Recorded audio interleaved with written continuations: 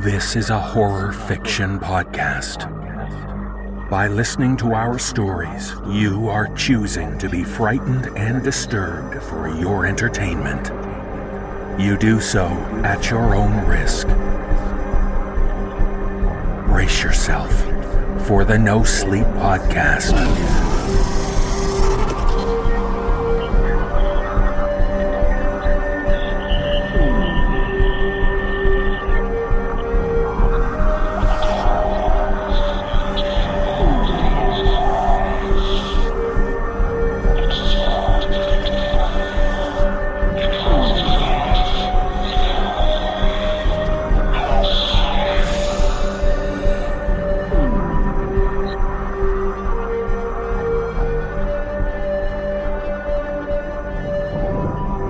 Season 6, Episode 24.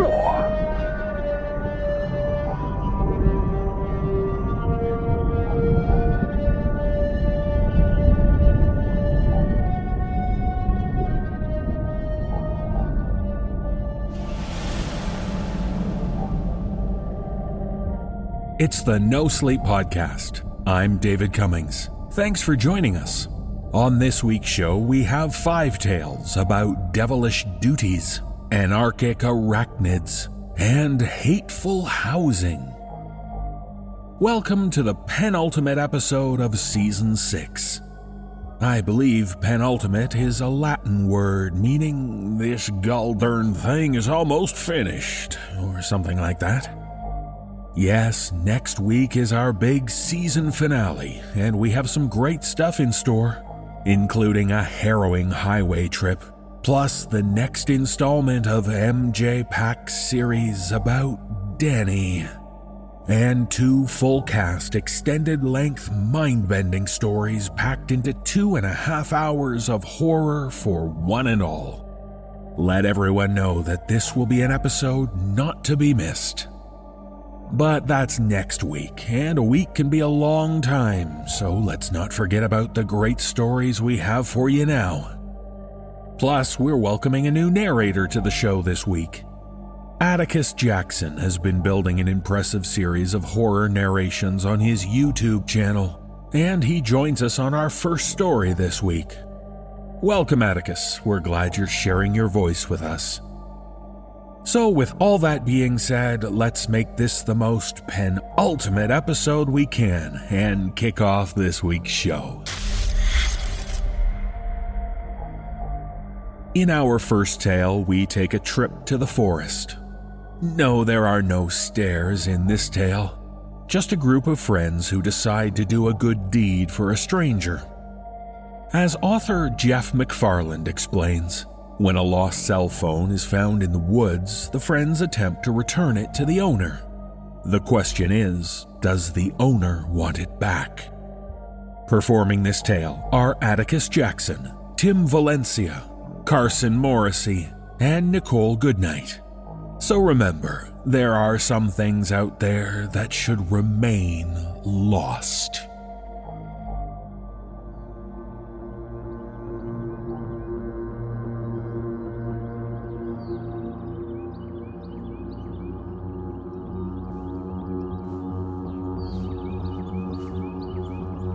Late in the afternoon last Thursday, 3 of my friends and I decided we were going hiking.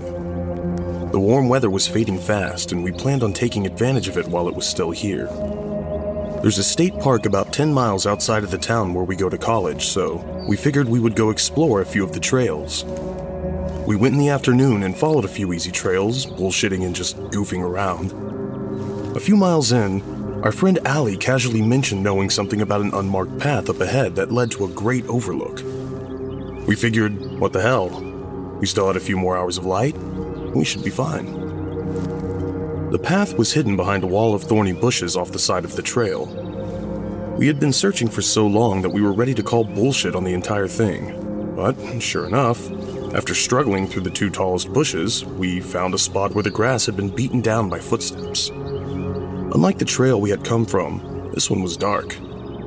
Pine trees towered high above, and the path was weaving in and out of them. Still, despite the small snippets of sunlight, Allie seemed to know where she was going, so we didn't give it a second thought. After a few twists and turns, the trees had grown even thicker, and the walk had suddenly turned into a climb. We were struggling to keep up with Allie, and I tripped more than a few times.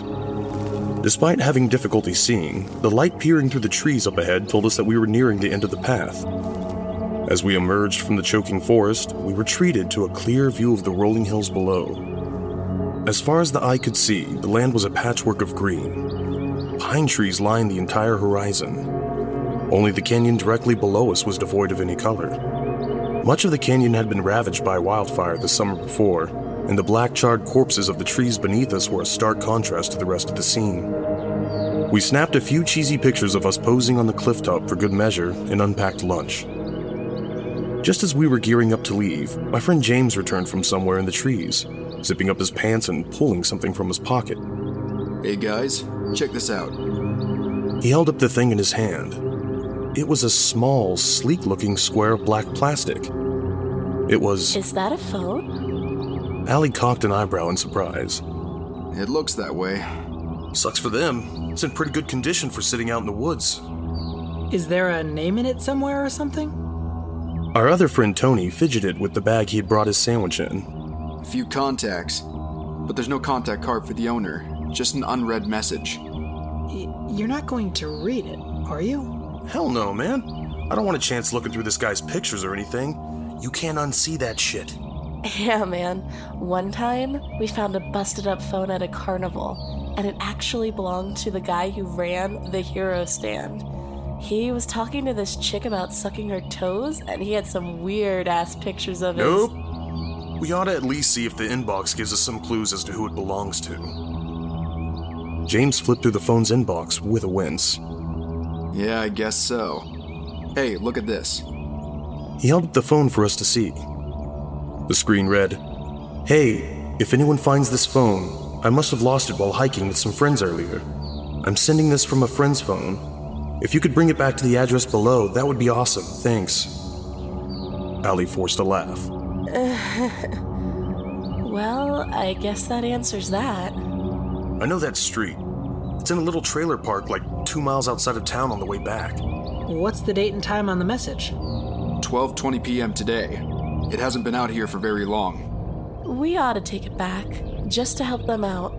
Yeah, dude. I mean, what if it's a chick? She'll be super excited. Maybe Allie could take her out to dinner. For sure. I can probably clean her pool while I'm at it. Allie rolled her eyes. Did I mention that we're all adults? Either or. Let's get this done before it gets too dark. We took in the scenery one final time before beginning our descent back through the thick bristles of the pines. When we finished the trek back to Tony's SUV, the sun was already starting to hide behind the hills. We all piled in and began the journey to the trailer park, eager to get back home before nightfall. None of us were feeling brave enough to sift through the rest of the phone's contents, especially not after Allie's story from earlier. So we sat in a comfortable silence for most of the drive. By the time we reached the turnoff into the trailer park, the lone streetlight's soft orange glow was brighter than the setting sun. We followed a narrow dirt road and were greeted by a large billboard that read, "Lazy Meadows Trailer Court," in bold crimson letters. Allie turned around from up front and looked at me. Are you sure we're in the right place? Yeah, man. When I was a delivery driver, I had to come out of this park a couple times. Never been to the house we're going to, though. I scoped out the different street signs as we passed by. We pulled up to an off-white trailer with little to no lawn and a flimsy-looking metal staircase for a porch. James looked down at the phone and back up at the house, comparing the addresses. Is this it? I guess so. There's no car parked out in front or anything, though. Yeah, but the lights are on inside. The porch light is on too, so they might be expecting someone. Maybe they ordered a pizza. Yeah, well, they better tip. I got out of the car. As we approached the porch of the white trailer, Allie pointed to the trailer next door with a sickly green paint that was peeling like a sunburn. I wonder what kind of meth lab they've got going on in there. A breeze started kicking up gravel from the road, so I flipped up my hood to shield myself while James went to the front door. Hello? Hey, we found your phone out at the state park. We thought we'd bring it back to you. Cut you a bit of a break. Hello? For a long time, there was nothing. Just the awkward silence of us standing in a stranger's lawn and the moaning of the wind as it continued to pick up. Should we just leave the phone on the steps or something? Tony crammed his hands into his pockets. There's gotta be someone here. Why would they just leave all the lights on? Quit beating at my door. God damn it. Just come in. It's unlocked. We were all surprised by the muffled, high-pitched voice that came out from inside the house. Dude, I told you it was a chick. James prodded Allie in the ribs. Oh yeah, like you actually... Hey, can we fucking focus here? I nodded at James as he turned the door's handle. As he did, the pebbles from the road hit my face like a shotgun blast. My eyes stung and the cool air sent chills down my spine, so I was determined to get inside to escape the brewing storm. As the door closed behind us, we were greeted by an overwhelming scent that reminded me of an old book. The place was well lit by warm yellow bulbs with no shades or any other kind of covering on them. The walls were all a spotless white, and the floors were covered by a dark blue-greenish carpet with no stains to speak of. Overall, it was pretty nice for a trailer, but there was one detail that we were completely unprepared for. It was completely empty. Not a single picture lined the walls. There was not one table, chair, or bed to speak of. Not so much as a dropped penny on the carpet. There weren't even curtains on the windows. The blinds had been drawn, so there was no real way of seeing in from outside. We all stood slack-jawed in what was presumably the living room of this trailer home. James waved the phone in his hand. Hello? We found your phone. After peering around a few doorways, we all set out to explore the numerous rooms of the house. Tony and I ventured into what we assumed was the kitchen. There wasn't a stove or a fridge, but there were countertops and cabinets lining the walls, all spotlessly clean. Searching through the cupboards revealed literally nothing at all, not even a single dust bunny. It had begun to rain outside. The pitter-patter of it was the only sound in the house. Tony's eyes narrowed as he stared at the blank countertop. Dude, what the actual fuck? Maybe we should just leave the phone on the counter or something. I found nothing under the sink. We had all but given up when an airy, high-pitched voice called out from the living room. You guys found my phone? Oh, thank you so much. I'm just in the other room here. I gave Tony a puzzled look before we gravitated back towards the living room. There, James and Allie were both staring at each other with bewilderment. On the wall opposite from the door we had come in, there was an open door. One that definitely hadn't been there before. The light from the living room poured into it, illuminating only the first few feet of a descending staircase before there was nothing but darkness. I'm right here. It was coming from the open doorway. In here? He took a few tentative steps away from the open door. The hair on the back of my neck immediately stood on end. There was not supposed to be fucking stairs in a trailer home. We're just gonna leave your phone on the floor if that's alright. My voice wavered. I signaled to the front door with my thumb. Allie nodded in agreement and turned to lead the way back out. As she did, the light bulbs above suddenly burst into a shower of glass and sparks. A horrible, inhuman shriek, both ear-splitting and thunderous all at once, erupted from the open doorway. The wind outside wailed. I clapped my hands over my ears and dropped to my knees, trying to shield myself from the broken glass raining down. The entire room started to spin as my vision went hazy and my stomach lurched. James only got to take one frantic step towards the front door before his head snapped back with a loud crack and he tumbled back into the darkness. His feet kicked wildly as his muffled screams trailed back down into the abyss of the stairway. The lights in the other rooms of the house were flickering. I crawled along the floor using the fleeting light to search for an exit. I glanced up long enough to see Allie cradling her face with both hands, sobbing as blood dripped from between her fingers. Jim. Tony. Jesus Christ, somebody help! She was cut off when she lifted off the ground and was slammed into the ceiling, where she stayed. I crawled even faster, ignoring the glass shards burrowing into my palms. Something toppled into me and sent me sprawling across the floor. Between the flashes of light, I could see it. Tony's body, twitching violently while a yellow froth poured from his lips, and his eyes rolled into the back of his head. I let out a groan and slid back toward the wall, fighting to get back on my feet. The house was trembling now. The walls buckled, the floor thrashed like the waves of an angry ocean. Lightning flashed outside, and I saw it. In the stairwell. A gnarled hand grabbing onto the door frame from out of the darkness. I staggered toward the front door, fighting to keep the contents of my stomach inside and failing. When I looked down, I couldn't believe my eyes. Even with my double vision, I could make out a small square of black plastic near the door. The phone. James had dropped the fucking phone on his way down the stairs. I scooped it up as fast as I could and crashed through the door, down the metal steps. I landed face first in the mud that was now the front lawn, and again I was crawling, trailing blood and dirt and vomit behind me as panic fueled my body away from the house. I got to my feet, and I ran. I ran through the dark and the rain until I reached the edge of the trailer park, crossed the road, and kept running.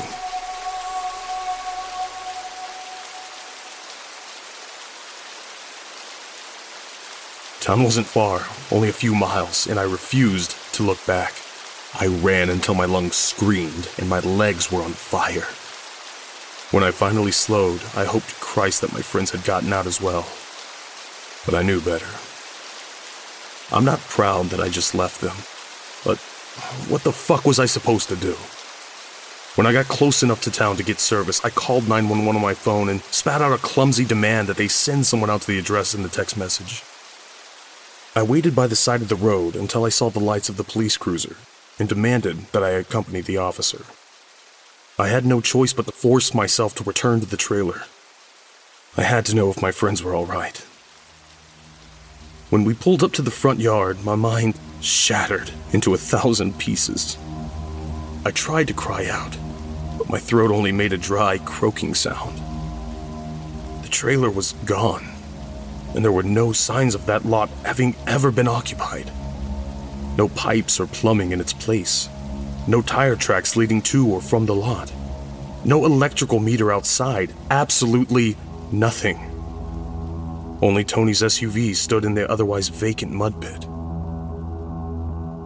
Now, I'm sitting in an interrogation room. I've been here for hours, and the police are getting ready to send a search party out to the woods where we had gone hiking. They're convinced that I know more than I'm letting on. I gave them the phone, pleaded with them to run a trace on it, pull up the records, anything.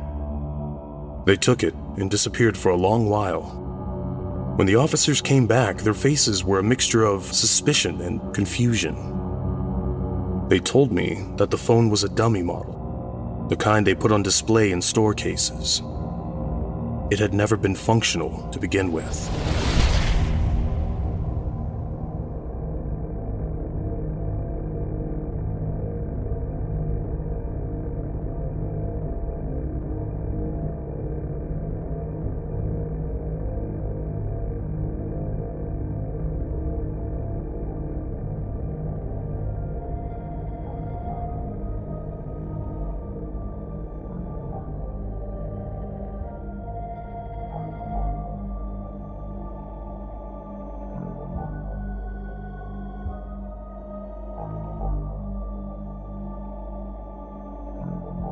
Working in the IT department at a law firm can certainly be challenging, especially with a boss who has some peculiar demands. As we learn from author Keith McDuffie, when tasked with retrieving emails from years of old backup tapes, a man discovers a series of videos which shed light on why the boss needs these files recovered. Performing this tale are Dan Zapula, Peter Lewis, and Mike Delgadio. So keep an eye out if an email comes your way with the subject reading, "Do you love her?"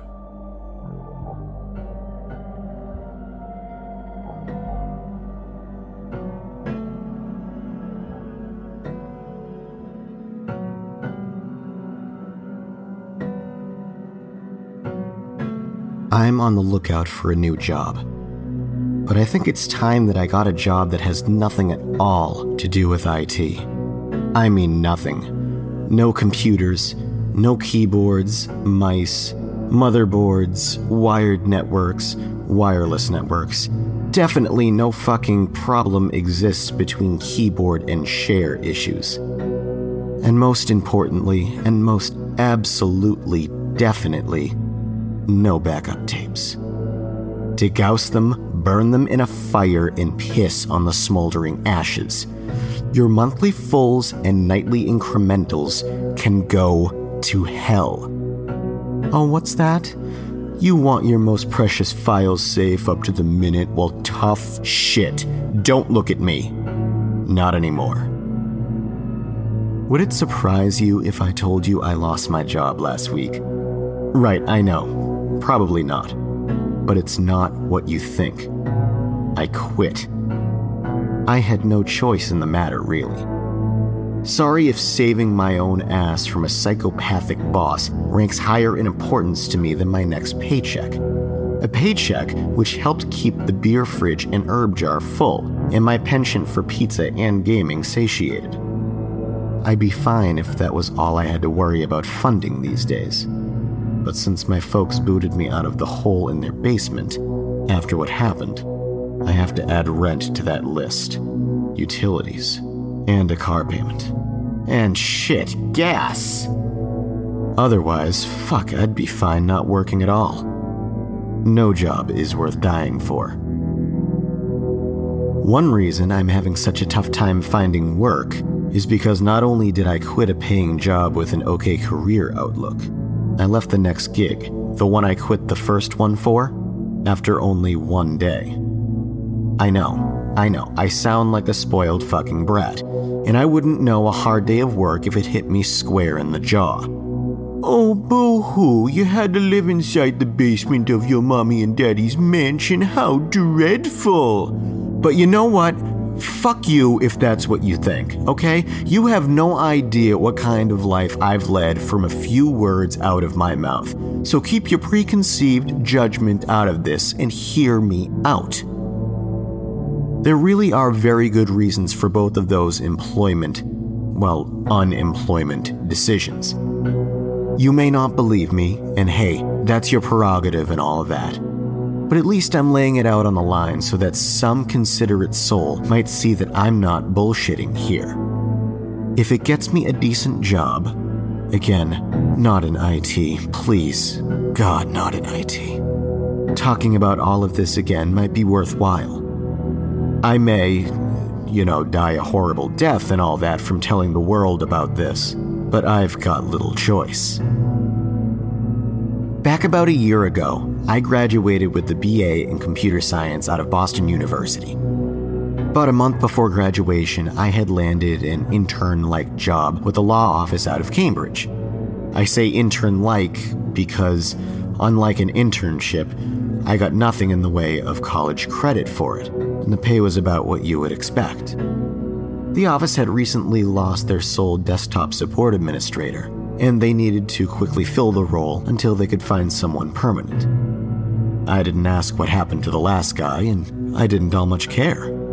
I was just thankful he was gone and left the opening there for me. The typical workday was pretty much your run-of-the-mill desktop support monkey stuff.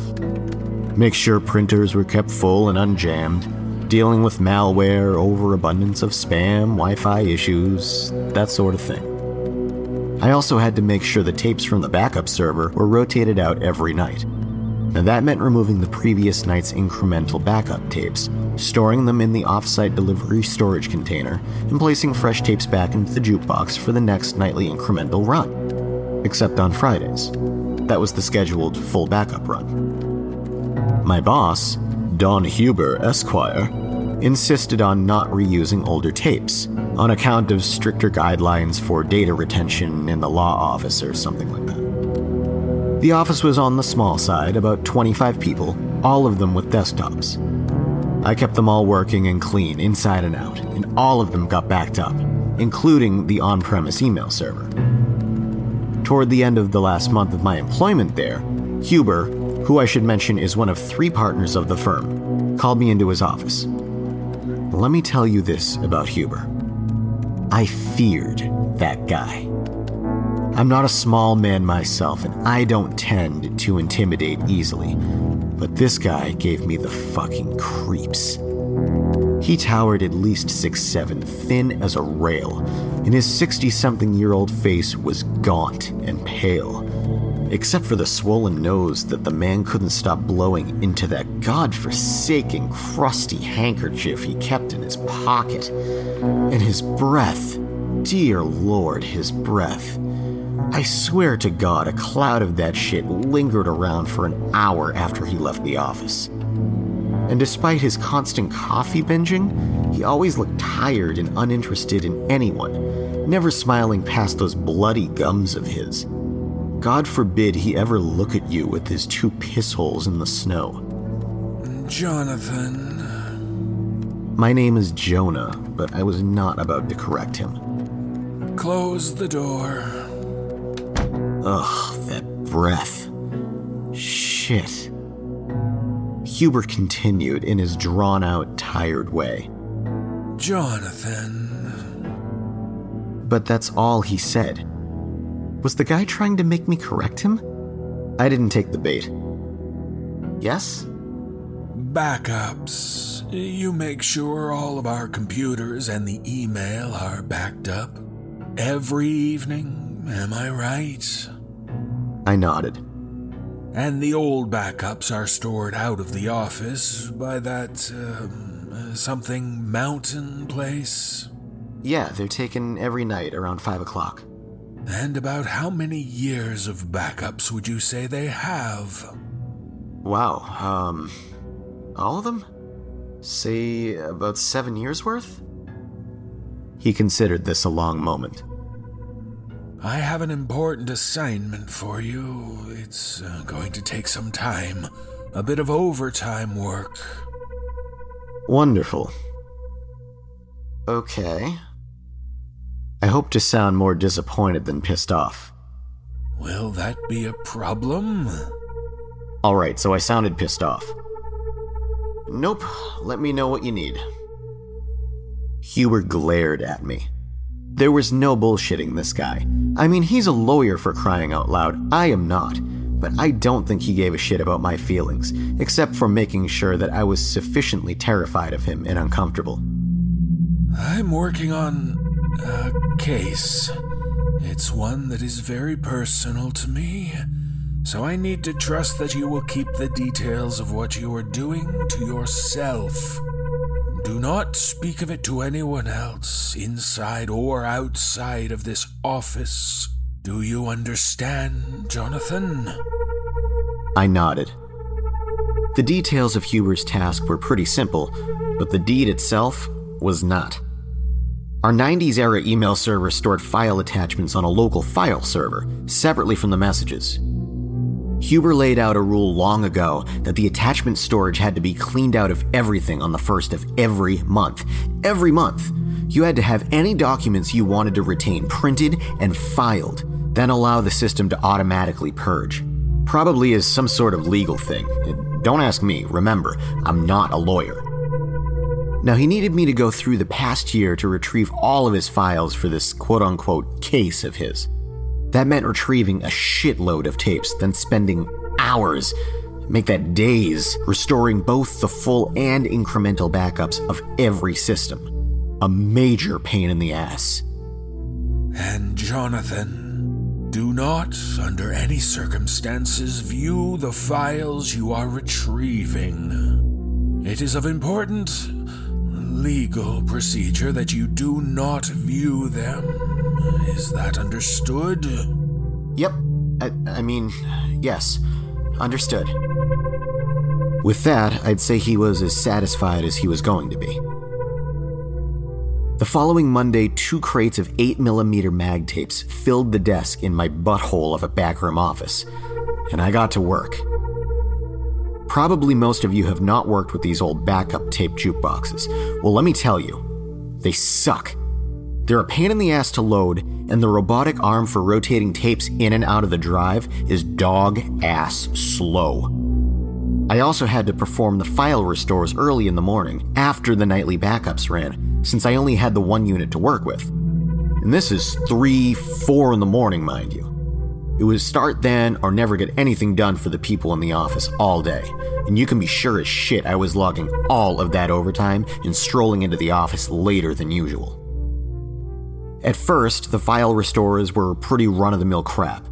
Thousands of Word documents, PDFs, images, probably photos of crime scenes. There were some audio files here and there too, most likely from testimony recordings and the like. And just like Huber the Uber creep asked, I didn't open any of them. That is until the video files started to dump out. It's like this. Boring does not begin to describe those nights. Brain-numbing, that works. If I was in law school, maybe I could dig into the tomes in the office library and read up on some old cases. Something like that. And even then, I was barely able to keep my eyes open, so my head wasn't so much ready for soaking in knowledge at that hour. The firewall, one that I sadly still did not control, blocked access to anything you'd consider fun to watch or read, managed by some third party or some shit. And now there are these videos I'm seeing restore back into the file server. Now mind you, videos aren't something seen very often within email attachments at that place. I'm not sure they knew how to operate cameras on their phones, let alone transfer some files from one. They weren't the most technical bunch. It was coming on 2 in the morning, I was bored, and I now had something that could pose as entertainment. So, I double-clicked the first one, and I watched. What popped into the video player was fucked up, to put it mildly. A heavy-set woman in about her late 50s. She was bound and gagged, tied to a chair, in what looked like some kind of dirty basement. She was dressed in a soiled white nightgown, her graying hair laying wet and matted against her face and forehead. At first, I thought this was just some disturbing crime scene evidence that the woman was dead and the camera operator took video rather than stills.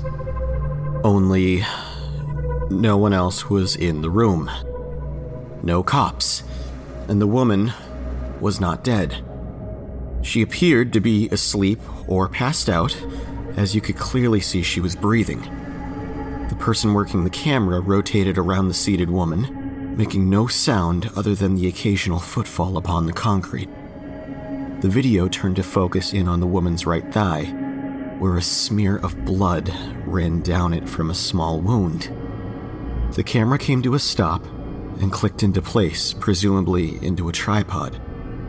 A hand came into view then, wearing surgical gloves, holding a syringe.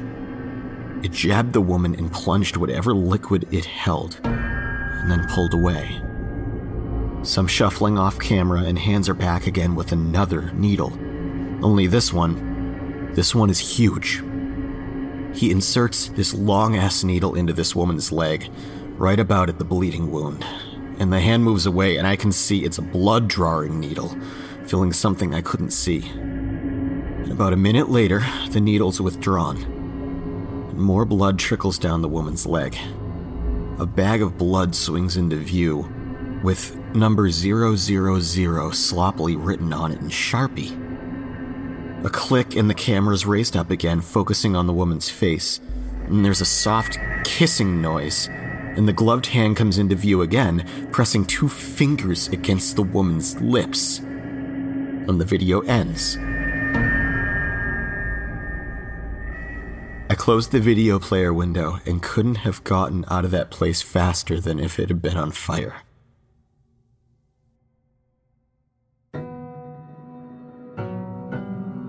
The next morning, I called in sick. It wasn't exactly a lie, I really didn't feel well. I had a sleepless night to what I'd just watched. I felt like complete shit. I was told Huber wasn't happy about my being out, personally asking about my work on his quote-unquote special project. Rather than risk getting outright fired, I told them to let him know I'd make it in that night to make some more progress. I wasn't sure what to do at that point. I had no idea the context of the video, and I didn't know who it belonged to. As they're stored on the attachment server, they aren't labeled with what email message they belong to. Without the accompanying email itself, the attachment's just there. I'd have to restore the old emails as well if I wanted to match them up. If I let Huber know I was touching those files, he'd shit-can my ass in a heartbeat. For my own sake of sanity, I just assumed it was disturbing evidence for a case long since closed, and I went back to work that night. So around 1 a.m., more files were restoring from the tapes. I was more than halfway done at that point. I take a look at the progress and the expanding list of files. More videos. I wasn't sure I wanted to chance another one, but of course I did. I'm a dead cat like that. The video I opened this time is yet another bloodletting. Same woman, same place. Only this time the woman is much thinner, and her leg is not looking good at all. The wound looks infected and festering, and there's a lot more dried blood. This time she's not so passed out, but close enough to it. She mumbles something behind the cloth blocking her mouth while the unseen cameraman goes to work. And this time the bag he fills is labeled number 011. I wasn't watching them in order. Dear God, were there 10 more of these? Maybe more. So I opened another video. This time the window filled with something much different. Definitely much more disturbing. The camera faces Don Huber's unoccupied desk. The old man comes into view, holding a steaming mug of coffee in a brown paper bag. He sits at his desk and calmly opens the paper bag, removing one of those fucking bags of blood. He holds it up to the camera. It's half full with the label 008 written on it. And the old man smiles. He fucking smiles! And that's not the most disturbing part. Huber takes this bag of blood and squeezes about a half cup of it into his coffee mug. He seals the bag back up again, puts it into the paper bag. He sticks his index finger into the cup, swirls it around, mixing it all up. And then, in a big gulp, it's down the hatch. He swallows down what must have been half the mug. And when he lowers his arm, his lips and teeth are stained red. He looks at the camera and he smiles. Then he laughs. It's not just a chuckle, it's a full-blown cackle of insanity.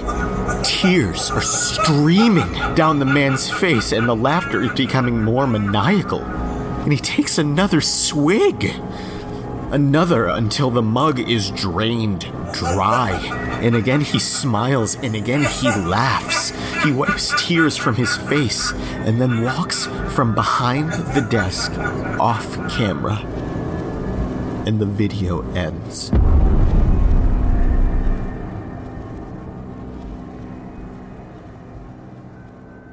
I'm not sure how long I sat there at my desk in silence. I couldn't get the sound of Huber's insane laugh out of my head, and I couldn't erase that bizarre image of him sucking down that concoction and finishing it off with a bloody grin, enjoying every last drop. And there were more of them. With the files that continued to restore onto the file server were more videos, lots more. I'd like to say that I refrained from watching them. I mean, that's what a sane, rational person would do, right? That person would have seen quite enough. He'd stop right there, maybe go to the police with that shit. He might get fired for being wrong and then for opening the files he was told outright not to open, but if he was right, some imprisoned woman is maybe saved and that vampire gets locked up. I'd be a hero, one who broke the trust of his employer for justice. Yeah, that worked out well for everyone else who's blown a whistle. And shit, I was barely out of college. The remaining videos were more of the same. Bags labeled anywhere between 000 and 021 were filled and then later consumed, always with the laughter and the smiles. Now it made sense why Huber's breath was so goddamn bad. As I watched the old man cackle in another video, I felt I could smell the rancid odor through the screen. No, I could actually smell it. Jonathan, how's the project coming along? It was Huber, there in the office. It was 3 a.m. and I was alone with that blood-guzzling freak. I nearly shit myself. Mr. Huber, hi.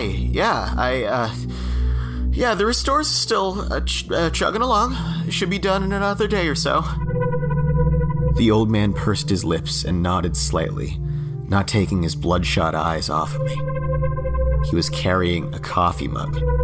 The coffee mug. Oh, dear Christ.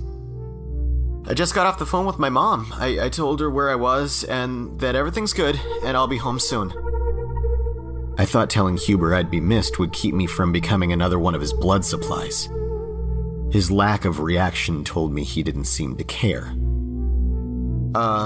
So what brought you around here so late? Or is it early? Late. A high-profile corporate litigation I'm working on. Couldn't sleep if I tried. This'll be my home for a while. So, Mrs. Huber, your wife, she doesn't get upset at you being away? Huber narrowed his eyes. Shit, I must have touched a nerve. Now I wished I had called my mom. Thankfully, it didn't take long for his look to soften. Lydia, Mrs. Huber is... well, she's not well. Bedridden. Has been for months. I have someone taking care of her while I'm occupied with this case. I nodded and mouthed a silent ah of understanding. Anyway, I'm glad you're still here, John. I'm going to head out now. But I need you to print out a list of the files you've been able to restore so far and leave it on my desk. I'll leave the door open. Sure, no problem. Thank the good Lord I wouldn't be alone with him anymore. I hoped the elation in my voice wasn't too apparent. Huber left, taking most of his dragon breath along with him. Before leaving myself, I got the file listing printouts and brought them into his office. It's not often I go into that room. It's kept locked when he's not around, and somehow he's kept his PC out of technical trouble, which meant little need for me to enter. And that's why I never bothered to notice the photo sitting on his desk before. It was the woman in the videos. The bloodied, tied-up woman in the chair. Huber's wife. The papers fell from my hand. I gathered them up as quickly as they'd fallen, threw them on the old man's desk, and got the hell out of Dodge.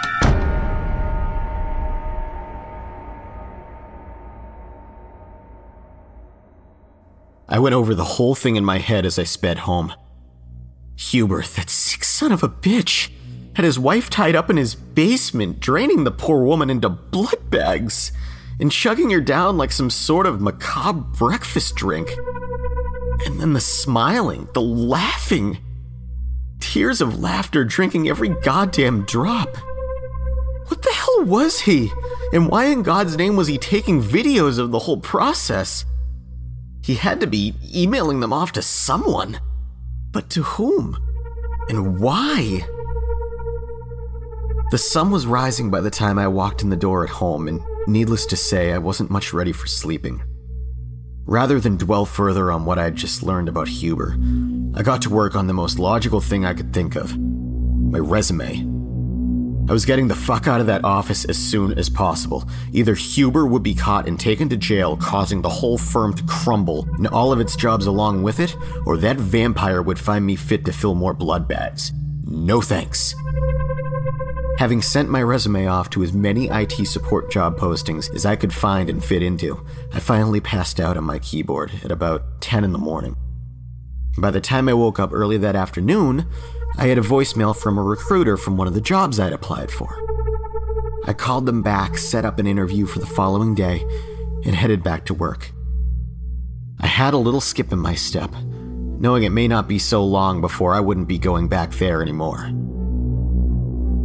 Inside my office, the printouts from the previous night sat on my desk. A post-it note stuck to the top of the pile had Huber's handwriting on it. Continue project.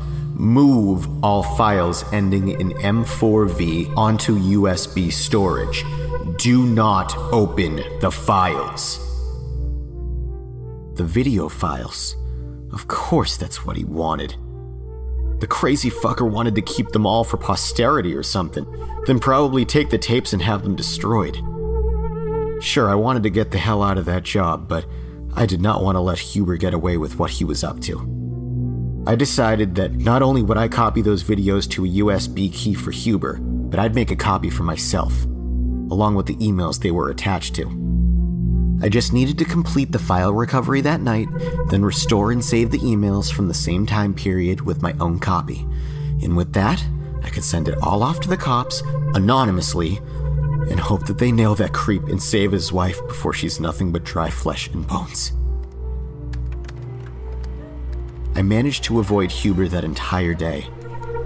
I swear to God, I thought I heard his cackling laughter from behind his closed door on a few occasions. That bony finger swirling around in his mug.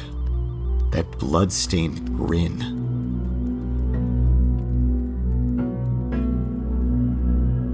As the next dawn crept up on me, I had completed restoring the last of the incremental backups. I had 50 or 60 videos stored onto 2 USB storage keys. One copy for Huber, one for me. As planned, I restored all of the old emails for myself as well. I left Huber's copy on the desk in his office, which was thankfully unoccupied, and left for home to get some sleep. I had an interview to rest for a job I hoped I could start ASAP. The interview was for 10 that morning, and after about 5 hours of shut-eye, I downed a pot of coffee and primped myself up and arrived with little time to spare. The job was for an IT consulting business that had set up shop within just the past 6 months, and business was taking off and they needed to fill some entry-level remote tech positions to keep up with the onslaught of demand. I nailed it. They made me an offer on the spot, and I snatched it right up. I'd only met with a couple of the lead techs, but I sufficiently impressed them enough to fill one of the spots. I strolled into my old office that afternoon to find the storage containers, all of the backup tapes, gone. I knew it. Huber got in early and got rid of them all. He was covering his sick and demented ass from being found out. Likely he was toasting another mug of his vile brew to whatever fire melted the tapes down to a nondescript heap of plastic. That night, while Huber was rewatching and reliving his gory glory days of sucking down the blood of his wife, I'd be working to match my own copy of them to the emails he'd sent and shut that fucker down. I used my time at the office to type up my letter of resignation. I threw it onto Huber's unoccupied desk and checked right the hell out of there. And on my way home, I got a call from the new job, and it wasn't one I was expecting. Hi, Jonah? Hey, this is Steve Page from Pewter Pros. You seem like a cool dude. Thought we might meet up tonight for a couple of cold ones with some of the team. Welcome you aboard. What do you say? That sounds fantastic. I said that I'd head out that way after the office closed about 7 o'clock. And meanwhile, I had some videos and emails to deal with. When I got home, I flopped onto the couch with my laptop and threw on some TV.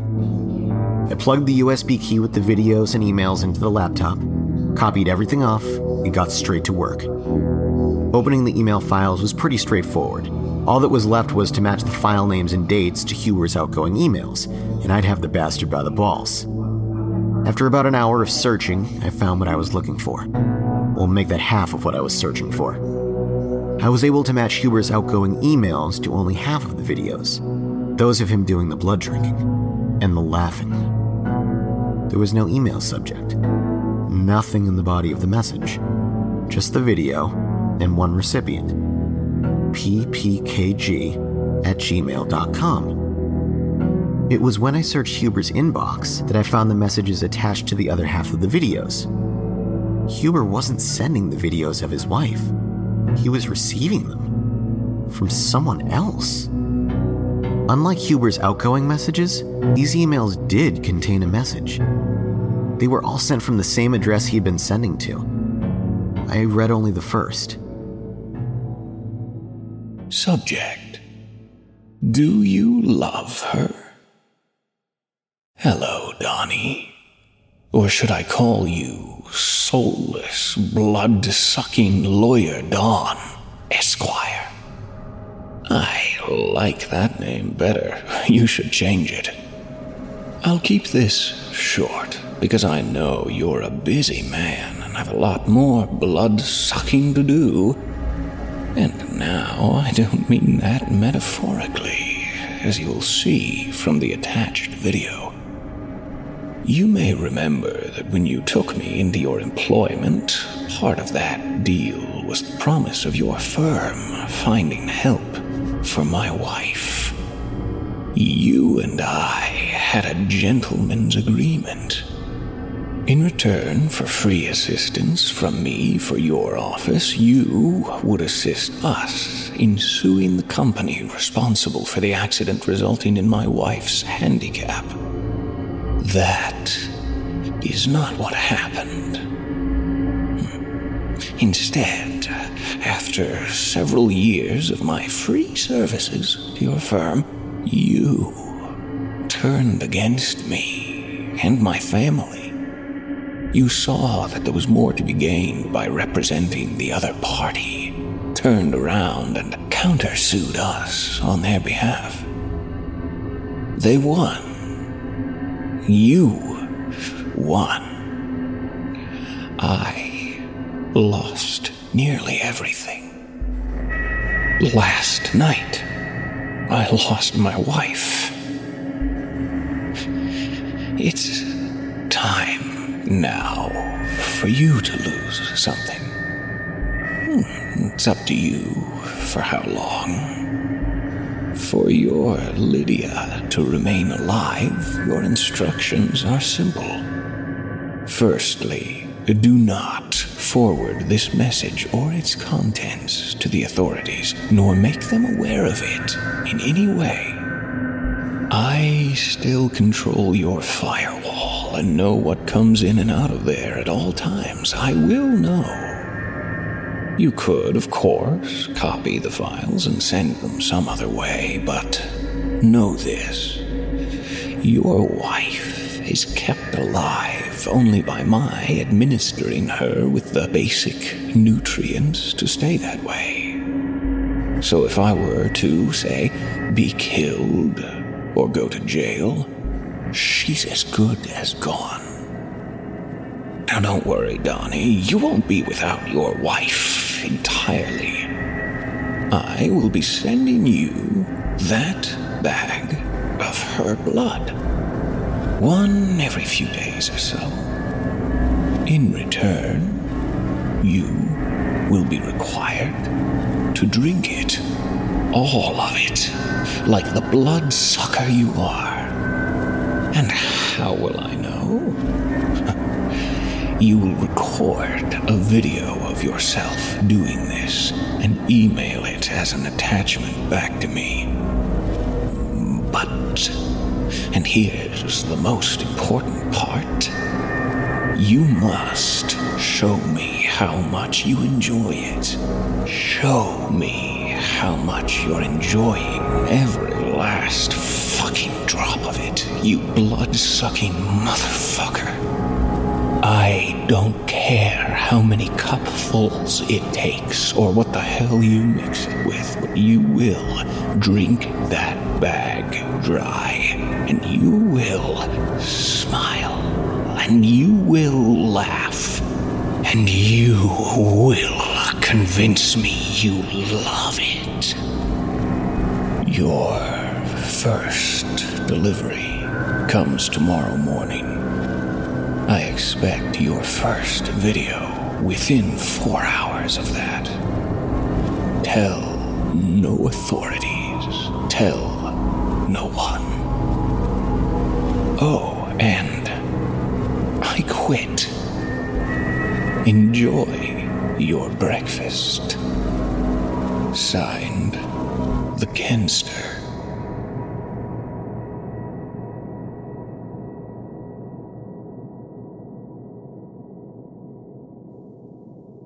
The Kenster. I knew I heard that stupid nickname somewhere before. Was it at the office? Yeah, that was it. First day of work. One of the delivery guys who sometimes picked up the backup tapes once asked where the Kenster was. I had no idea who he was talking about, but now I knew. He was the IT guy I replaced. Before he left, he cleaned up anything and everything in the systems about him. Everything gone. Almost everything gone, I should say. I still had the restored email. I checked the time. 7 o'clock. Late. Shit.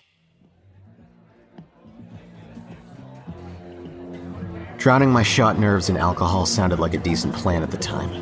I called a cab and met up with Steve Page and the other pewter pros at a bar across town, about a half hour later. After a couple of hours of us chatting about all things geek, I was happily on my way to becoming plastered and forgetting about the whole nightmare with Huber. That ended right quick. Don't worry if you get stuck with a tough client on the job, Jonah. We've all had our run-ins with him. Another pro named Andy spoke up. No shit! Remember that old bat who insisted on me reinstalling Windows 95? 90-fucking-5! I had to torrent and burn some old ISO of the thing. I hoped it wasn't teeming with a hidden North Korean malware party. Steve gave him a punch on the shoulder. Jesus, Andy? Seriously? You don't do that shit. Anyway, Jonah, if you get stuck with a nut like that, you come talk to me or you find the boss. Because if you can't do it, the Kenster can! I choked on my last sip of beer like I was drowning. I'm sorry.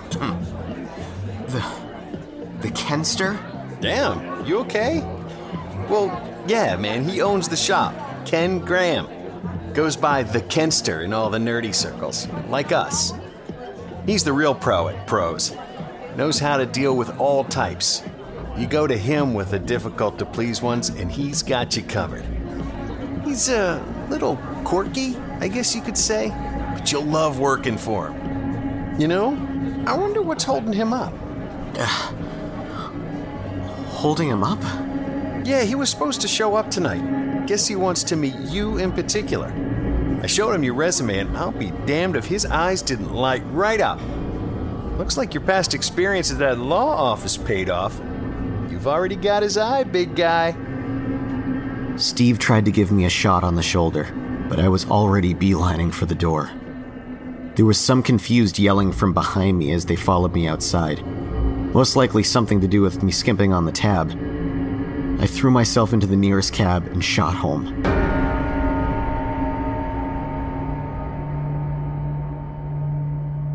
And that was a week ago. So, I guess saying I quit my last job wasn't so accurate after all. In truth, I hadn't even started yet. I bet there aren't many people who've done that, not without a backup plan on deck at the time. I have no clue what Huber has planned for those videos he had me restore. Not really sure why he'd have them destroyed either. If he turns them in, his wife's likely a goner. Maybe she's dead already. Maybe he just doesn't care and just wants to stop the blood drinking, making sure he's got what he needs to make sure the Kenster pays for what he's done. But the news has been quiet. No reports of a missing or dead Lydia Huber, and no arrests of Pewter Pro's owner, Ken Graham. Me? I'm keeping hold of my copy of those files and emails. That insurance at least helps me get a few winks of sleep every night. My parents, of course, haven't understood my unemployment, so I'm out on my ass and basically paying for this dump out of what little savings I have left. And that's not much. Not anymore. I've tried calling my mom for the past couple of days, basically to beg for her to let me back into their basement, which, believe me, is a vast upgrade from this shithole. But she's not picking up my calls. It never took very much to disappoint her. I'm getting a text message. God, I hope that's her. You know, I'm still sometimes surprised she even knows how to send one. Especially one with the video. Why is she sending me?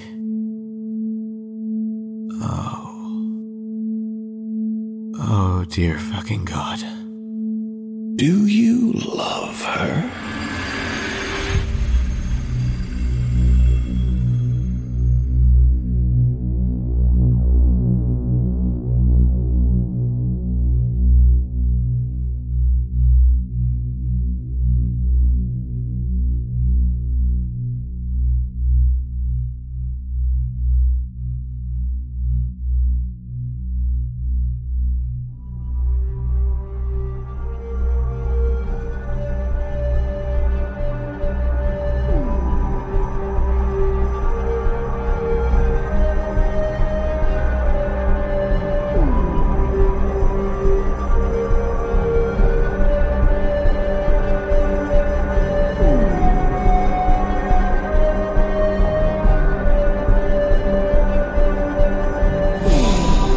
Your nightmares are now over. Or are they only beginning? We thank you for being with us for our devilishly dark tales. If you would like to find out how you can hear the full-length versions of our audio program, please visit the NoSleepPodcast.com to learn about our Season Pass program. 25 episodes, each over 2 hours long, and 3 exclusive bonus episodes, all for only $19.99. On behalf of everyone at the No Sleep Podcast, we thank you for listening. Join us again next week when the darkness pulls you away from sleep.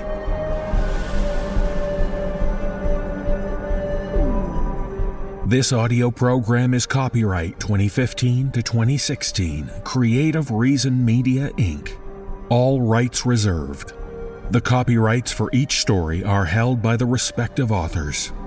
No duplication or reproduction of this audio program is permitted without the written consent of Creative Reason Media, Inc.